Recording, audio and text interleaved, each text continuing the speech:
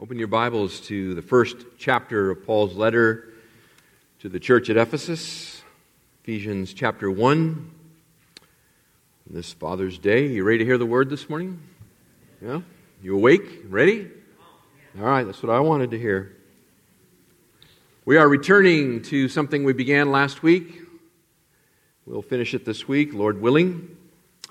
And that is the end of this first great chapter in Paul's letter to the church here at Ephesus, looking particularly at verses 15 through 23 in the end of the chapter.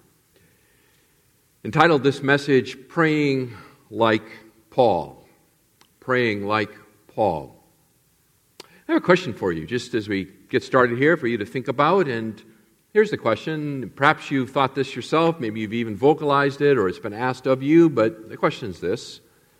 If God is sovereign, why pray? If God is sovereign, why do we pray? I mean, if God knows everything, directs everything, there's no stray molecules in the universe, which is all very, very true, then why do we pray?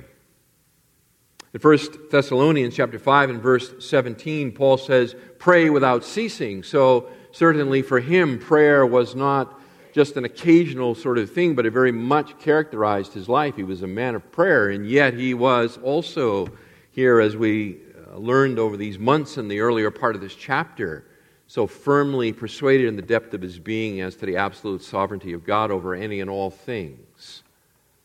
So why pray?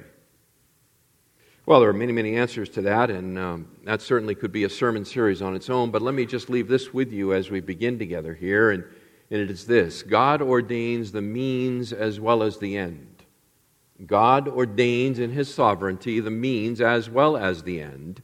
And the means that God has ordained to achieve His purposes are through His people praying. So why pray?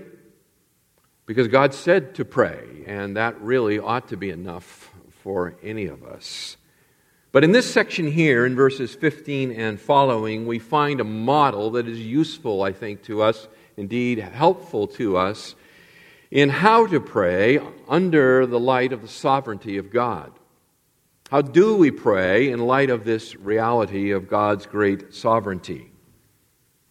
What God has already sovereignly accomplished actually constitutes the specific reason for which Paul prays here in this section of the letter. It informs his prayer, it shapes his prayer as he prays back to God that God would accomplish the very purposes that he has foreordained. The intent of this prayer is that those in Ephesus would know in their own lives the benefits that Paul has mentioned in the doxology here that began in verse 3 and ran all the way through verse 14. In other words, that it would be more than just an intellectual awareness, but that it would be a deep, life-transforming reality in their lives. Let me read the text for you as we get started together here this morning, taking it up in verse 15. For this reason, I too, having heard of the faith in the Lord Jesus, which exists among you, and your love for all the saints, do not cease giving thanks for you while making mention of you in my prayers, that the God of our Lord Jesus Christ, the Father of glory, may give to you a spirit of wisdom and of revelation in the knowledge of Him. I pray that the eyes of your heart may be enlightened, so that you will know what is the hope of His calling, what are the riches of the glory of His inheritance in the saints, and what is the surpassing greatness of His power toward us who believe. These are in accordance with the working of the strength of His might, which He brought about in Christ, when He raised Him from the dead and seated Him at His right hand in the heavenly places, far above all rule and authority and power and dominion, and every name that is named, not only in this age, but also in the one to come. And He put all things in subjection under His feet, and gave Him as head over all things to the church, which is His body, the fullness of Him who fills all in all. As we began in this text last week, we said structurally that we can find here three prayer priorities. Three prayer priorities from the Apostle Paul that we want to look at, that we want to examine together so that we will become more effective in our own prayer. So that we will learn to pray like Paul. That our prayers will come in line with the sovereign will of God, and thus that we will have the assurance of God's answer to our prayer. Last time we noted that the first of those priorities found in verses 15 and 16 was thanksgiving. It was the priority of thanksgiving for God's saving grace. For this reason, Paul says, I too, having heard of the faith in the Lord Jesus which exists among you, and your love for all the saints, do not cease giving thanks for you, while making mention of you in my prayers.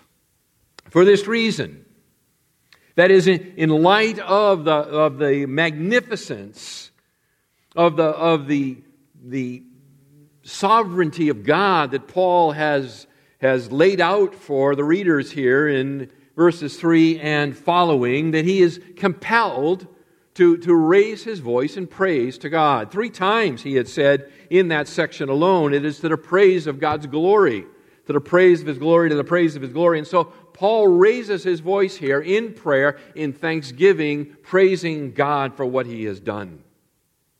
Praising God for election, sovereign election. Praising God for His predestination unto adoption in union with His Son, the Lord Jesus Christ. Praising God for redemption earned by the very blood of God's own Son. Praising God for the sealing of the Spirit of God who takes up residence within the people of God at the moment of their salvation, assuring them that God will carry through on what He has promised. All of salvation, beloved, from the plan to the execution of it to the final assurance and fruition of it, is all of God. Salvation belongs to the Lord. It is of the Lord. And it is the work of the triune God. And so Paul is thanking God. It is only natural to thank God when we take the time to think about what we have experienced personally and what we have seen and know to be true in the lives of the people of God.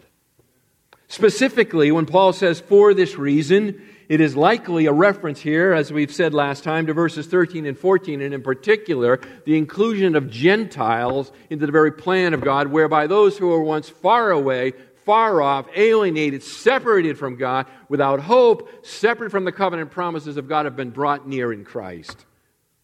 For this reason, the great apostle to the Gentiles raises his voice in praise and thanksgiving to God. And that needs to be a priority, a prayer for me and for you. Not sure what to pray?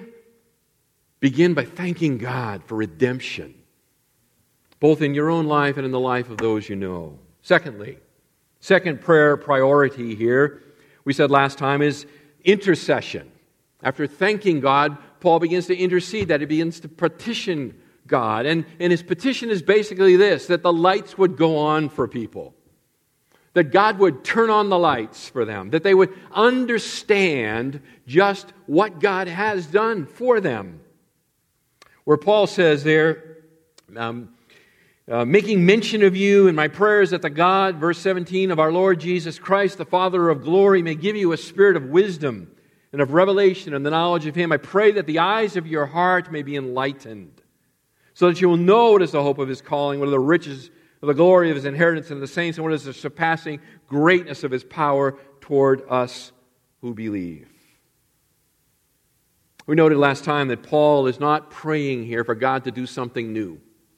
He's not asking for God to do anything for these people that God has not already accomplished for them in the fullness and totality of His plan. He is not asking for anything new, anything additional.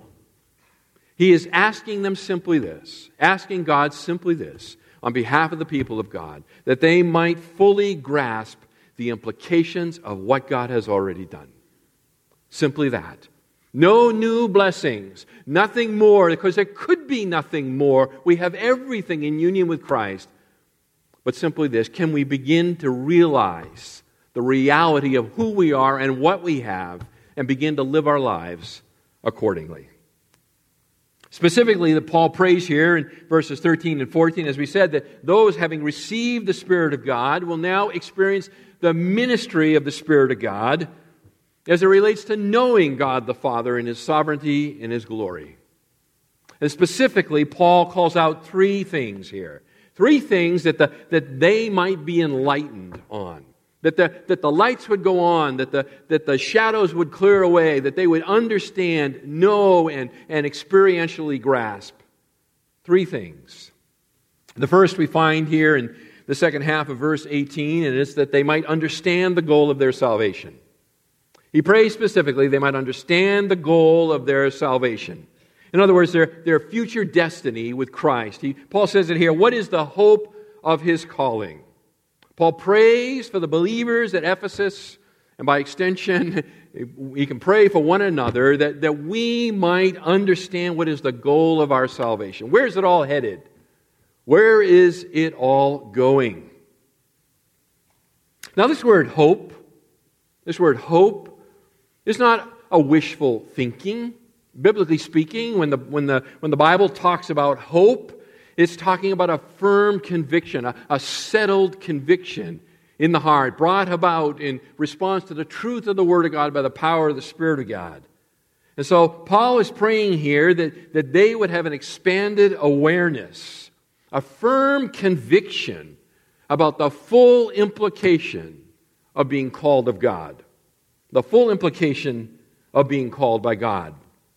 Back in verse 10, this idea here of the hope of God's calling is spoken of a different way, and there is spoken about the summing up of all things in Christ. You see it in verse 10? The summing up of all things in Christ. And when we were looking at those verses together, what we noted was that expression, the summing up of all things in Christ, is basically a statement about the Messiah's kingdom. That is the trajectory of where is this earth going? Where is history headed here? It looks so messed up, so confusing, so out of control. Where is it heading? Where is it going? It is going to Messiah's kingdom.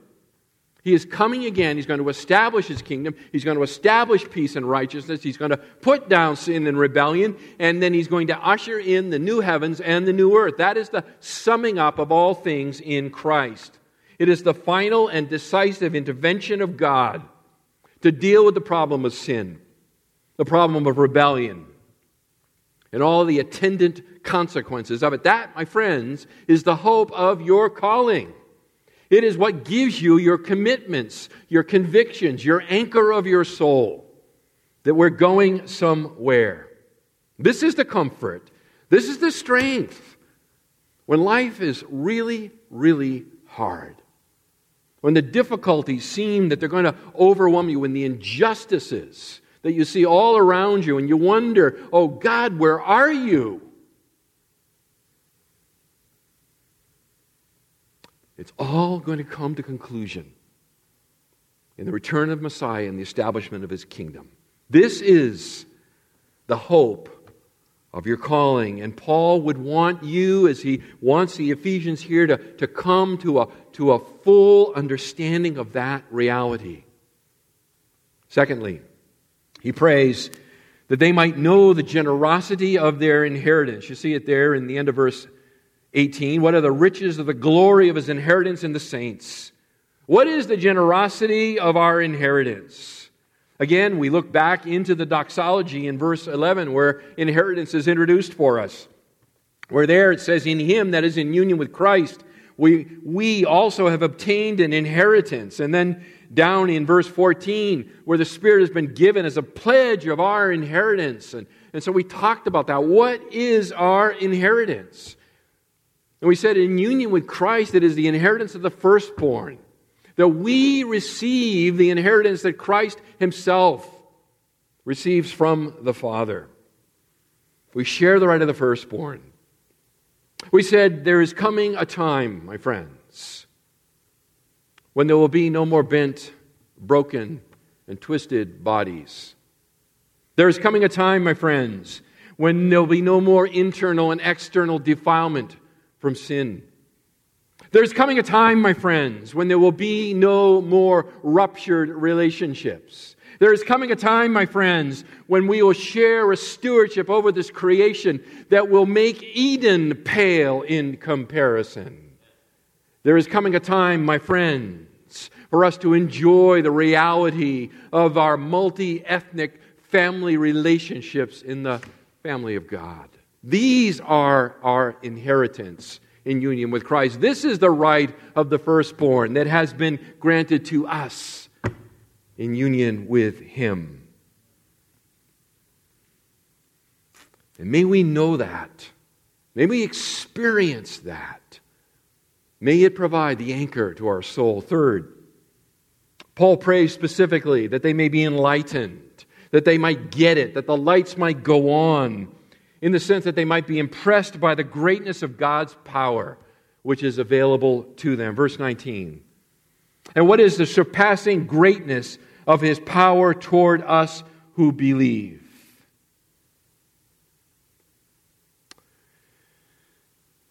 Christians, historically, and even presently, are not very impressive people. We're really not much. We move through the pages of history, we come, we go, and history seldom records anything about us. Not many wise, not many powerful, not many noble born. In the face of adversity and hostility, we're a weak and even by worldly standards contemptible people. But Paul prays here that God will pull back the curtain, as it were, and enable them to see they are not helpless victims, but the power of God is on their side. And my friends, I pray the same for us today. That in this text, the power of God might be displayed for us so that we might understand it, that the enlightenment of our eyes, that the blinders will come off for us. And you might understand that there is the most incredible power of God that He has placed in service to you as a child of God, to His people, to the church as the people of God. Now, having these lights go on, having the lights go on is not a one-time event. Right? It's not like, hey, one sermon about lights going on, boom, the switches all flick, everybody's lighted up, and off we go, right? It was only so easy. It was only so easy. The problem is, my friends, that you are forgetful. You are forgetful, as I am forgetful. The problem, my friends, is that I have a doubting heart. And so I hear a sermon and I get energized and I get convicted and I get inspired and so forth, and then I go up and I go out and I collide with Monday morning. And I tend to forget.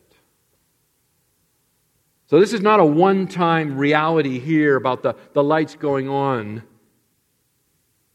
but it is a continual discovery process. It's a continual reacquaintance with these great truths. And it comes about as we pray together and as we meditate on His Word in the light of the circumstances of our lives. We come together for many reasons, but not the least of which is because we need the batteries recharged. We need to be recharged. You know, there is great danger in complacency. You know that, don't you? There is great danger in complacency. We can deceive ourselves. We often deceive ourselves into thinking that if we're not moving forward, we're at least standing still. That we're not losing any ground. The problem is that life is not lived on the ground, and it's more like an analogy that life is lived in a canoe on a river. And as long as we're paddling, we're progressing upstream. But it's when we pull the paddle from the water and decide to coast a while, decide to just take a rest, that we lose ground.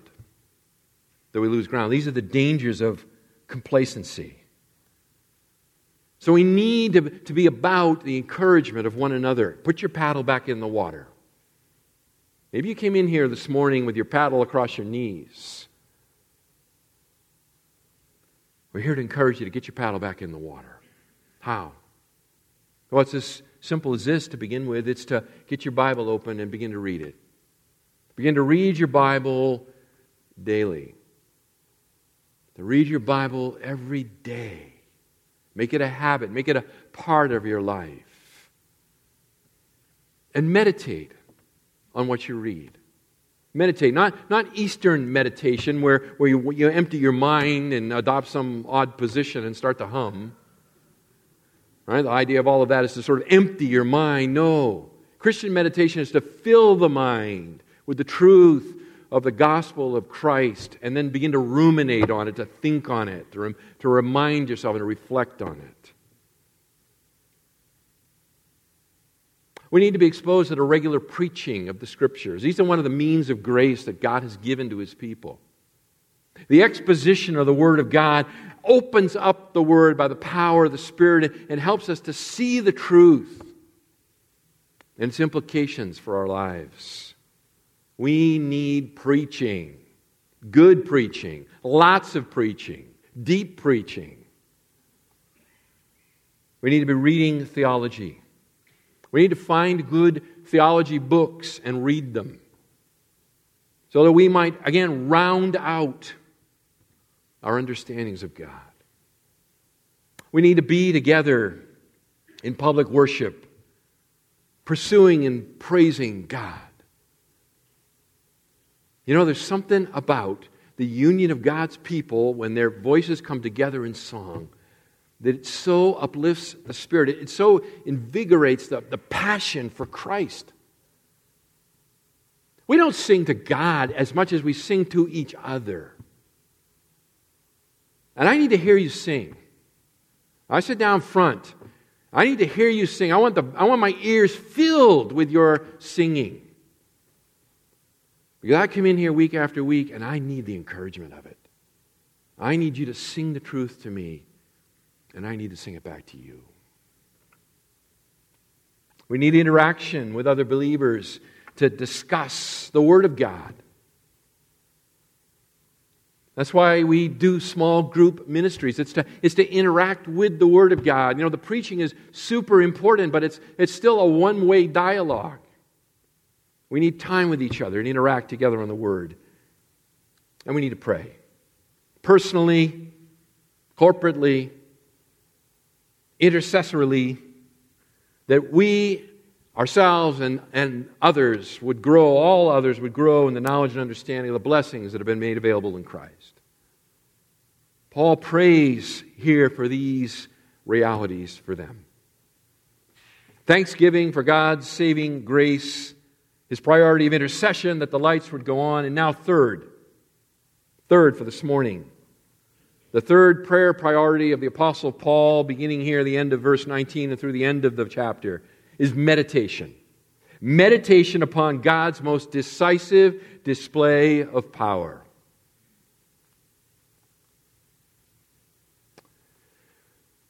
If I were to ask you to think about the power of God, what would come to your mind? What illustration would come to your mind if I were to say to you, describe the power of God to me? Think about the power of God. Perhaps it would be a thunderstorm. Maybe those of you who have either lived in the Midwest or other parts of the country where those powerful thunderheads come through, and it is incredible how much power there is, and you see the lightning coming down and striking the ground. It's amazing. It's the power of God. Or maybe it's a volcano erupting and just spewing forth all of that lava. Or maybe it's the heat of the sun. You think about the reality of the temperature of the sun and how hot it is. It's the power of God. Maybe it's a walk in the woods where you pick up a little acorn and you recognize that the power of God inherent in this little acorn, where it will someday be a mighty oak. These are displays of the power of God, and there are many, many more. But in thinking about the power of God here, Paul wanting to direct his readers in their meditation, he instead points to three amazing examples of the power of God, and it all relates to the resurrection of Christ. That is Paul's preeminent illustration of the power of God. Notice how he heaps up the terms here for the power of God in verse 19. The surpassing greatness, he says, of His power. Down in the end of the verse, where he says, in accordance with the working of the strength of His might. As if it's like he's grasping for words to try to explain that which is unexplainable. The very power of God itself. And so the example he begins with here is the resurrection. The resurrection. That's the first decisive display of the power of God.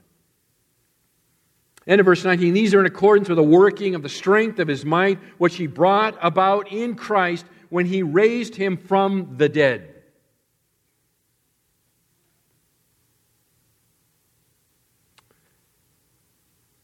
I think of all the mysteries in the universe,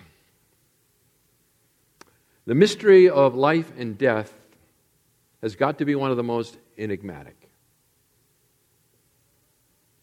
the most difficult to understand. What is life? If I were to ask you that question, what is life? The medical community and the ethicists are struggling all the time with that question. What is life? Conversely, what is death? What is death? How does one go from life to death? What happens? Why? What brings about one or the other? Well, we know from the Scripture that God holds the power of both. He holds in His hand the power of life and the power of death.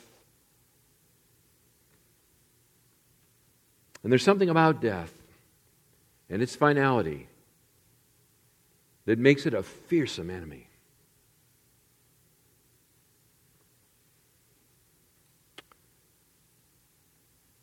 It's a good thing to go to a funeral. Solomon tells us that in Ecclesiastes. He says it's a good thing because, why? Well, because it brings a certain sobriety to your life. When you see someone who's dead, you know they're beyond you. They're beyond you. Death and subsequent decay, they are forces that lie outside of us, beyond us. We can't. And they can be terrifying.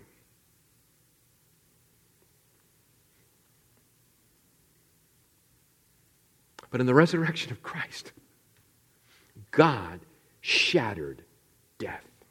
He shattered death. 3 days in the tomb, right? The body began to decay. The case of Lazarus in the old King James, the Lord, He stinketh, he says, or she says.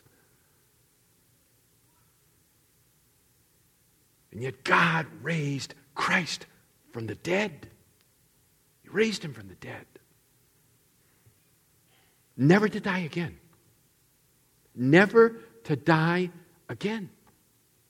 No more death, no more decay.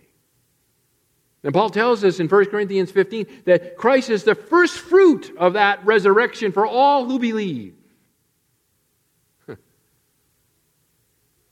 That means, in union with Him, I share that reality of the resurrection life. Death no longer has a hold on me. No longer has a hold on me. Will I die the natural death of this world? Likely.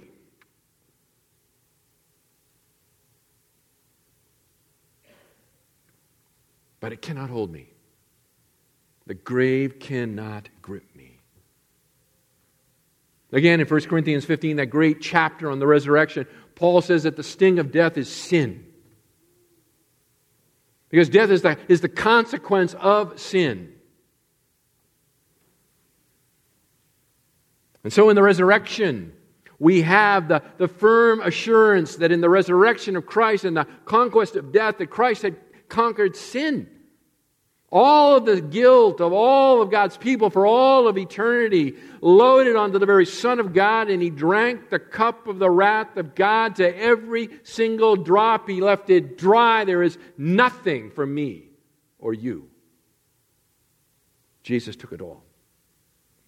And so when God raised Him from the dead, He put on display the most amazing power.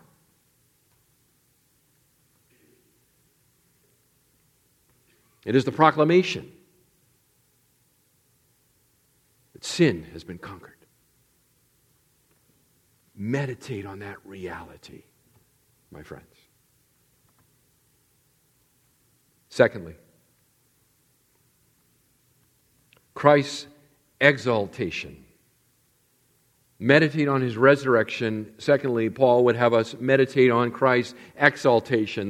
The other example of the decisive display of the power of God is the exaltation of Christ. I mean, listen, God the Father not only raised Jesus from the dead again, but through Him conquering sin and death, but He also vested Christ with supreme authority in the universe. He made Him head of all. Verse 20. Where it says He raised Him from the dead, look at the end of the verse, and seated Him at His right hand in the heavenly places. He not only raised Christ from the dead, conquering death, conquering sin, but then He exalted Christ, vesting Him with all authority. All authority. Seated Him at His right hand, he says, verse 20. A reference to Psalm 110 in verse 1. The most quoted psalm in the New Testament. The Lord said to my Lord, sit at my right hand until I make your enemies a footstool for your feet. The great messianic psalm at the enthronement of Christ.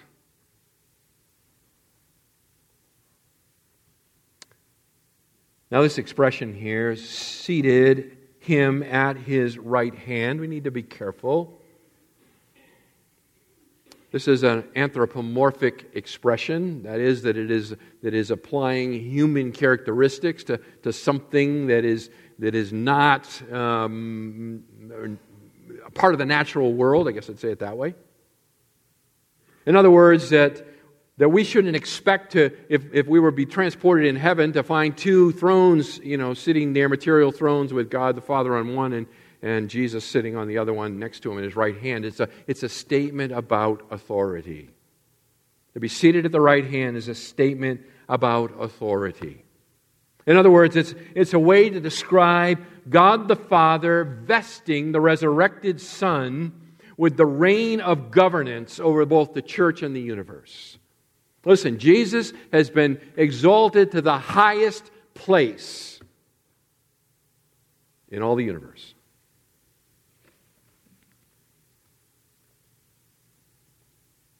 Now, I think I probably should say here that this does not mean that prior to the resurrection, that Christ is not the Son of Man, right? Spoken of in Daniel chapter 7. He is not the second person of the triune God. Of course He is. But Jesus had a trial to undergo. He had a mission to accomplish. He had a task to do. And it was to come and to die. secure the redemption of His people.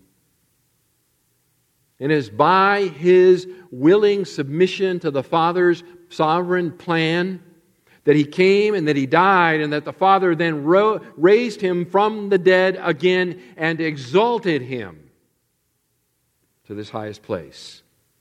Psalm 110 in verse 1 is speaking about the public inauguration of the God-man, to whom all power and authority has now been committed.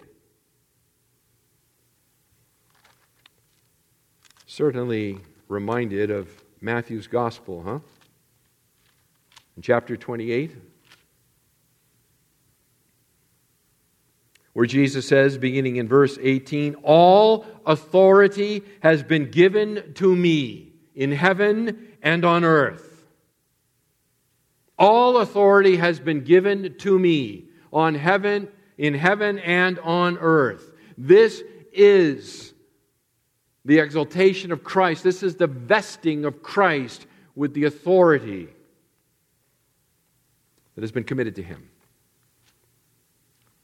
The apostles understood this. Peter, in his preaching in Acts chapter 2 on Pentecost, where he says in verse 36, he says, "Therefore let all the house of Israel know for certain that God has made Him both Lord and Christ, this Jesus whom you crucified."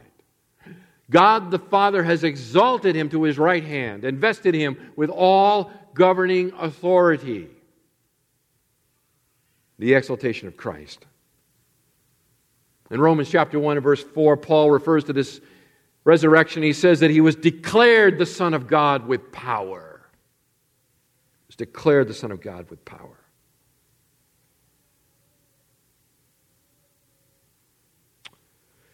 What's Christ doing there, by the way, on the throne? Is He just kind of hanging out? Relaxing? You know, hey, it was hard. I need a rest. No, beloved, He is far from inactive. He is far from inactive. We'll see here in a moment in Paul's third example that by being vested with all authority then given to the church, that Christ is actively involved in the governance and affairs of the church.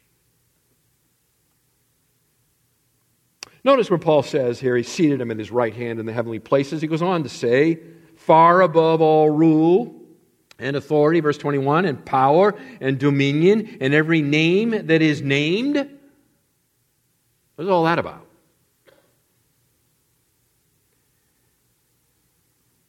I think in context, historical context here, he's writing to the church at Ephesus. If you remember from Acts chapter 19, when the gospel came in power to Ephesus, and they were turned from their pagan ways, they brought out their magic books. Do you remember this? And they burned them, 50,000 pieces of silver, the value of that. Ephesus was a hotbed of pagan magic. We're not talking sleight of hand. We are talking active involvement and contact with the demonic realm. It permeated their society. It ruled over them in fear. In fact, what they understood of the world is that you needed to know the name of the demon. If you knew its name, then you could harness its power. You could bring it under your control. That's true today in other parts of the world, still steeped in paganism. And here's the scary part, my friends, is that paganism is on the rise here in the U.S. We are far more pagan as a nation now than we were 20 years ago.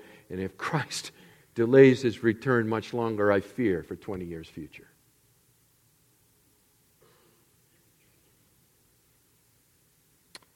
An author that I have great respect for by the name of Peter Jones wrote a book called The Pagans and the Pews. Get it and read it. Pagans in the Pews.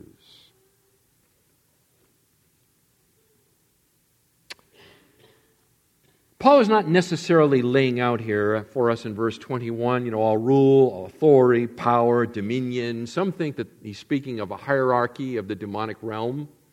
That's possible. But nowhere does the Scripture make it clear what it might be. So then what you do is you get all kinds of people's subjective ideas about what it all is he's talking about here. Are there rankings and hierarchy within the demonic realm? Likely. I mean, there certainly are within the angelic realm, and the demonic realm are fallen angels, and so I say it's likely. But do we know what it is? I would say no. I mean, we don't even know what the rankings are really within the realm of the holy angels. And we have more information about that. So I don't believe what Paul is doing here when he talks about, rule, authority, power, dominion, that he's trying to give you that, there's like, this is the top dog, and then, then it's got a lieutenants and, that sort of thing. In fact, that's exactly what the Ephesians were guilty of. This idea of having to know the names and the authorities of these people they were talking, the demons behind the false gods they're worshiping. By the way, Acts 19:13 is the only place in the New Testament where this expression, naming of names, is used. And it's used there in the context of the church at Ephesus. So I think what Paul is doing here is he's basically emphasizing the reality that whatever levels of power exist in the demonic realm, Christ is superior to all. That's the point. All rule, he says, right? All rule, every name. Jesus is Lord of all. He is above. He is superior. He has vested within Him the authority, or on Him and in Him the authority over all other forces of the universe.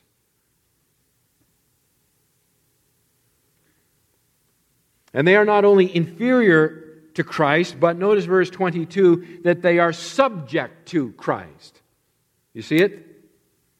And He put all things in subjection under His feet.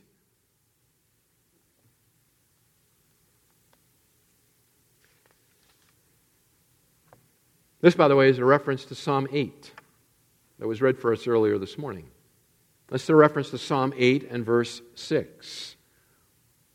And it speaks about Christ's position of unparalleled honor and universal authority. Now, Psalm 8 is not normally thought of as a messianic psalm. But Paul enlists Psalm 8, and in particular verse 6, because it expresses well this reality of the universal authority and elevation of Christ. It kind of goes like this. In Genesis 1, 26 to 28, right, we find the dominion mandate. That is that Adam is given dominion over the creation of God. And Adam failed.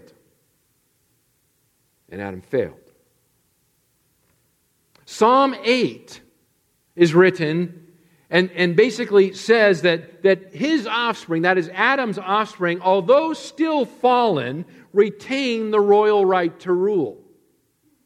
That is, in the fall, Adam and us, who are the descendants of Adam, we are bent, we are twisted, we are deformed, but we have not lost our humanity. We remain God's highest creation with a mandate to exercise dominion over the creation for the glory of God the Father. That's something that you and I, as children of God, possessed of the Spirit of God, with minds being renewed by the Spirit to the reality of who we really are, we can begin to exercise that. We can actually begin to exercise a godly dominion.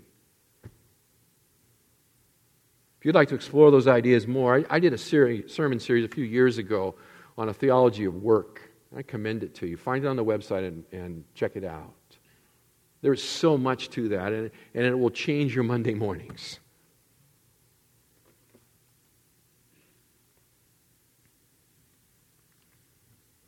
Basically, why Paul enlists Psalm 8 and verse 6 here for Christ is what he is saying is that Jesus is the last Adam. The second Adam, right? The first Adam was given dominion and he failed. Psalm 8 says that the descendants of Adam, what is man? That you would take notice of us, but we still have dominion. And then Paul says, but in the second Adam, Christ, that dominion comes to its full fruition in His universal authority, that He is above all, He is over all. And in fact, over in 1 Corinthians 15 and verse 24, Paul tells us there that when Jesus has accomplished all in His great earthly millennial kingdom, He will then surrender up the kingdom to the Father, that all will become, God will be all in all.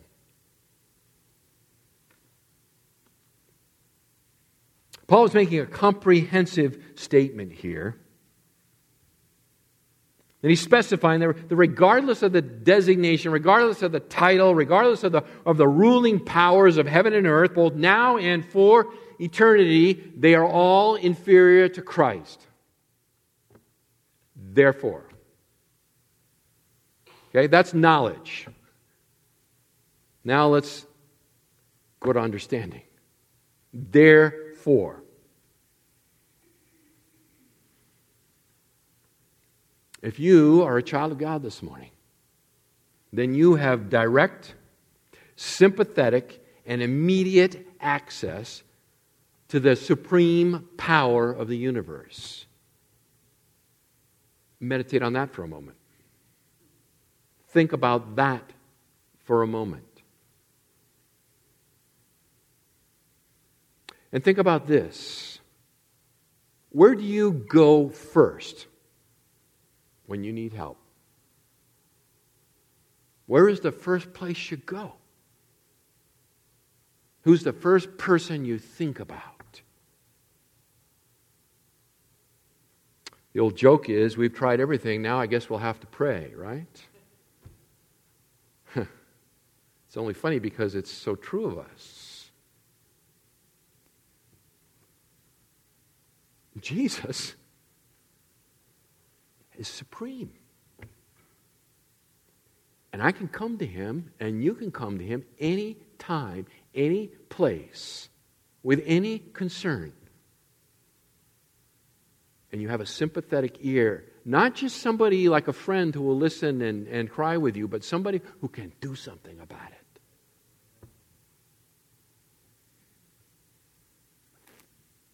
Therefore, another implication of the reality of the exaltation of Christ that we need to meditate on is this. If we worship anything or anybody other than Christ, it is illogical,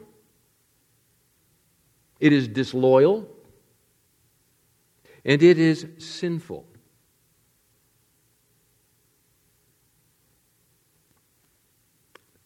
So, as Christians, we cannot bow the knee to Caesar.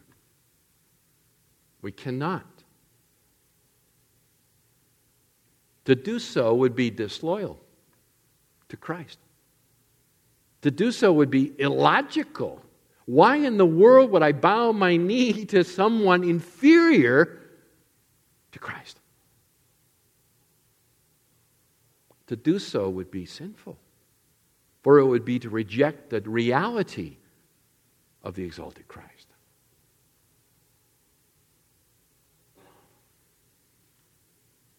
This is why the church has sealed her testimony with her blood. She cannot compromise.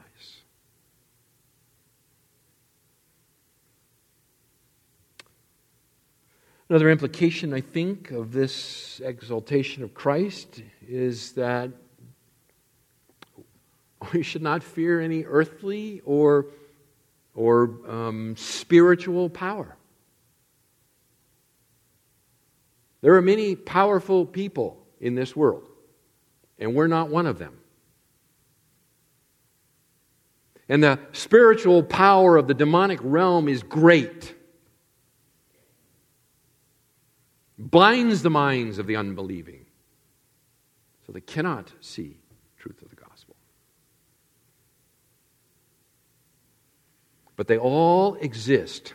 Both human potentate and demonic power, Satan himself, exist under the sovereign authority of the exalted Christ. Do you understand that? Listen, Satan had to ask God's permission to trouble Job.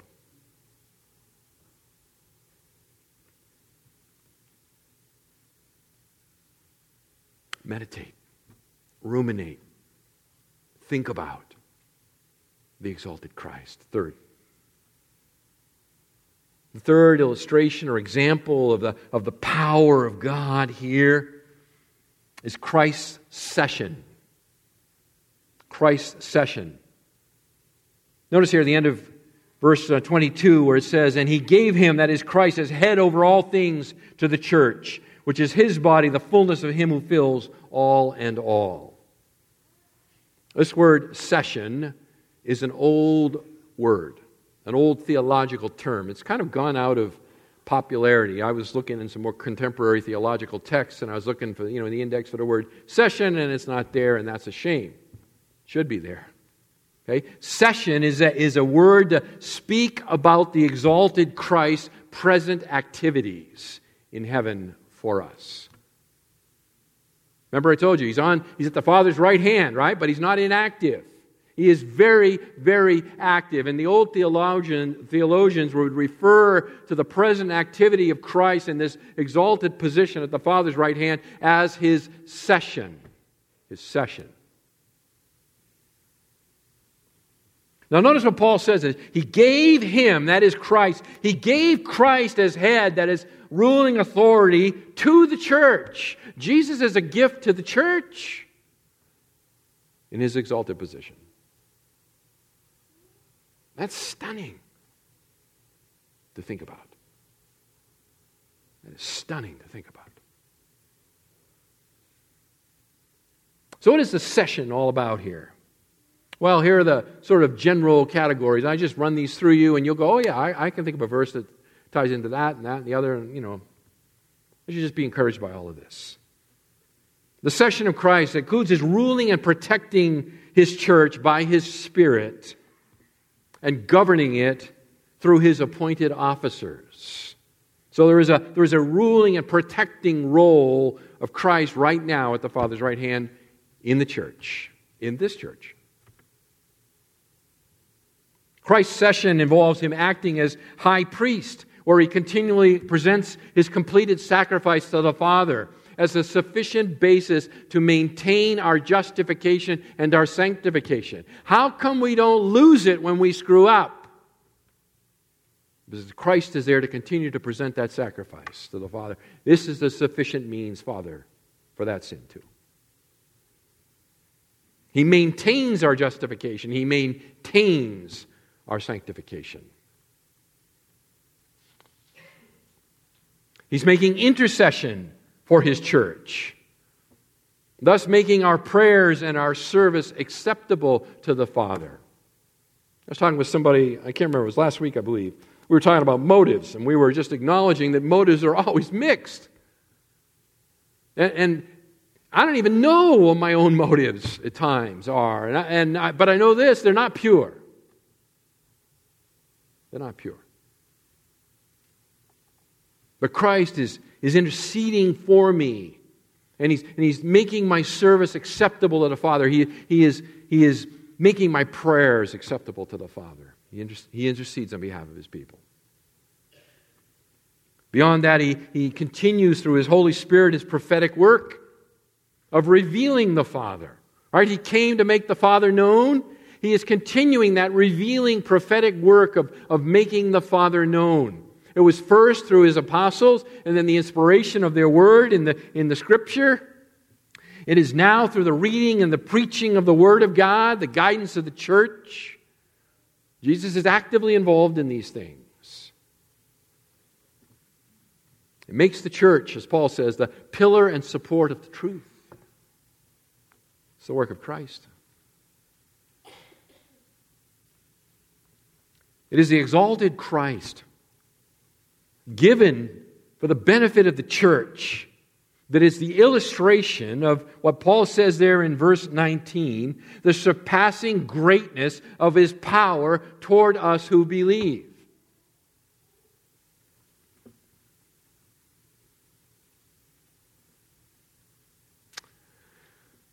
And here's the comfort in it all. Because the Father has given the exalted Son to the church, in whom all authority in heaven and earth, both now and forever, resides.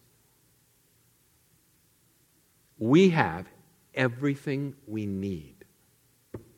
Everything we need to fulfill our purpose here on earth. Isn't that cool? Right? All authority has been given to me in heaven and on earth. Next verse. Go therefore and what? Make disciples of the nations, baptizing them in the name of the Father and the Son and the Holy Spirit, and teaching them to observe all that I have taught you. And lo, I am with you always, even to the end of the age.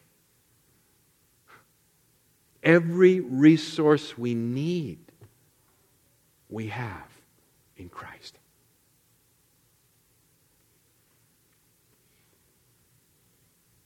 So how do we pray in light of the sovereignty of God?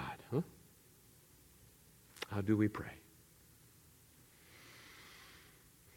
May God's Spirit help each of us make whatever necessary adjustments we need to in our own prayer life to bring ours in line with what Paul has modeled for us. May we learn to pray like Paul. Our Father, it is a great and lofty request that we make, that we could pray like Paul. But Father, we know it's not out of the realm. It's not unattainable. Paul was a man with a nature like ours. And yet he was so steeped in the Word of God, so convinced the truth of who you are, that he was transformed in a way that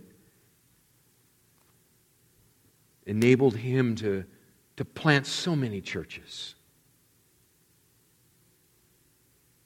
Our Father, we don't ask that we could all become little Apostle Pauls. That would be ridiculous. For there was only one. There was only one apostle to the Gentiles, and it was him, not us.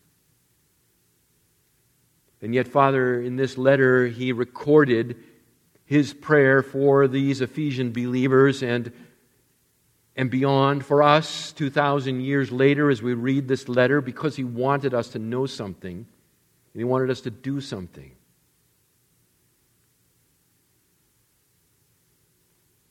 He wanted us to emulate a life in which the lights have gone on. So, Lord, I pray for each of us. You help us to begin to think seriously and begin to pray earnestly with regard to these things. Our Father, how our missionary endeavors would be empowered and magnified if God's people would pray this way. How the truth of the gospel would be lifted up and glorified if we were to pray this way. How our hearts would be filled with thanksgiving, which would root out the discontentment and the grumbling that so often sneaks in if we were to think and pray this way. How strong we could be in the marketplace. Not in ourselves, but in the power of your might, if we could think and pray this way.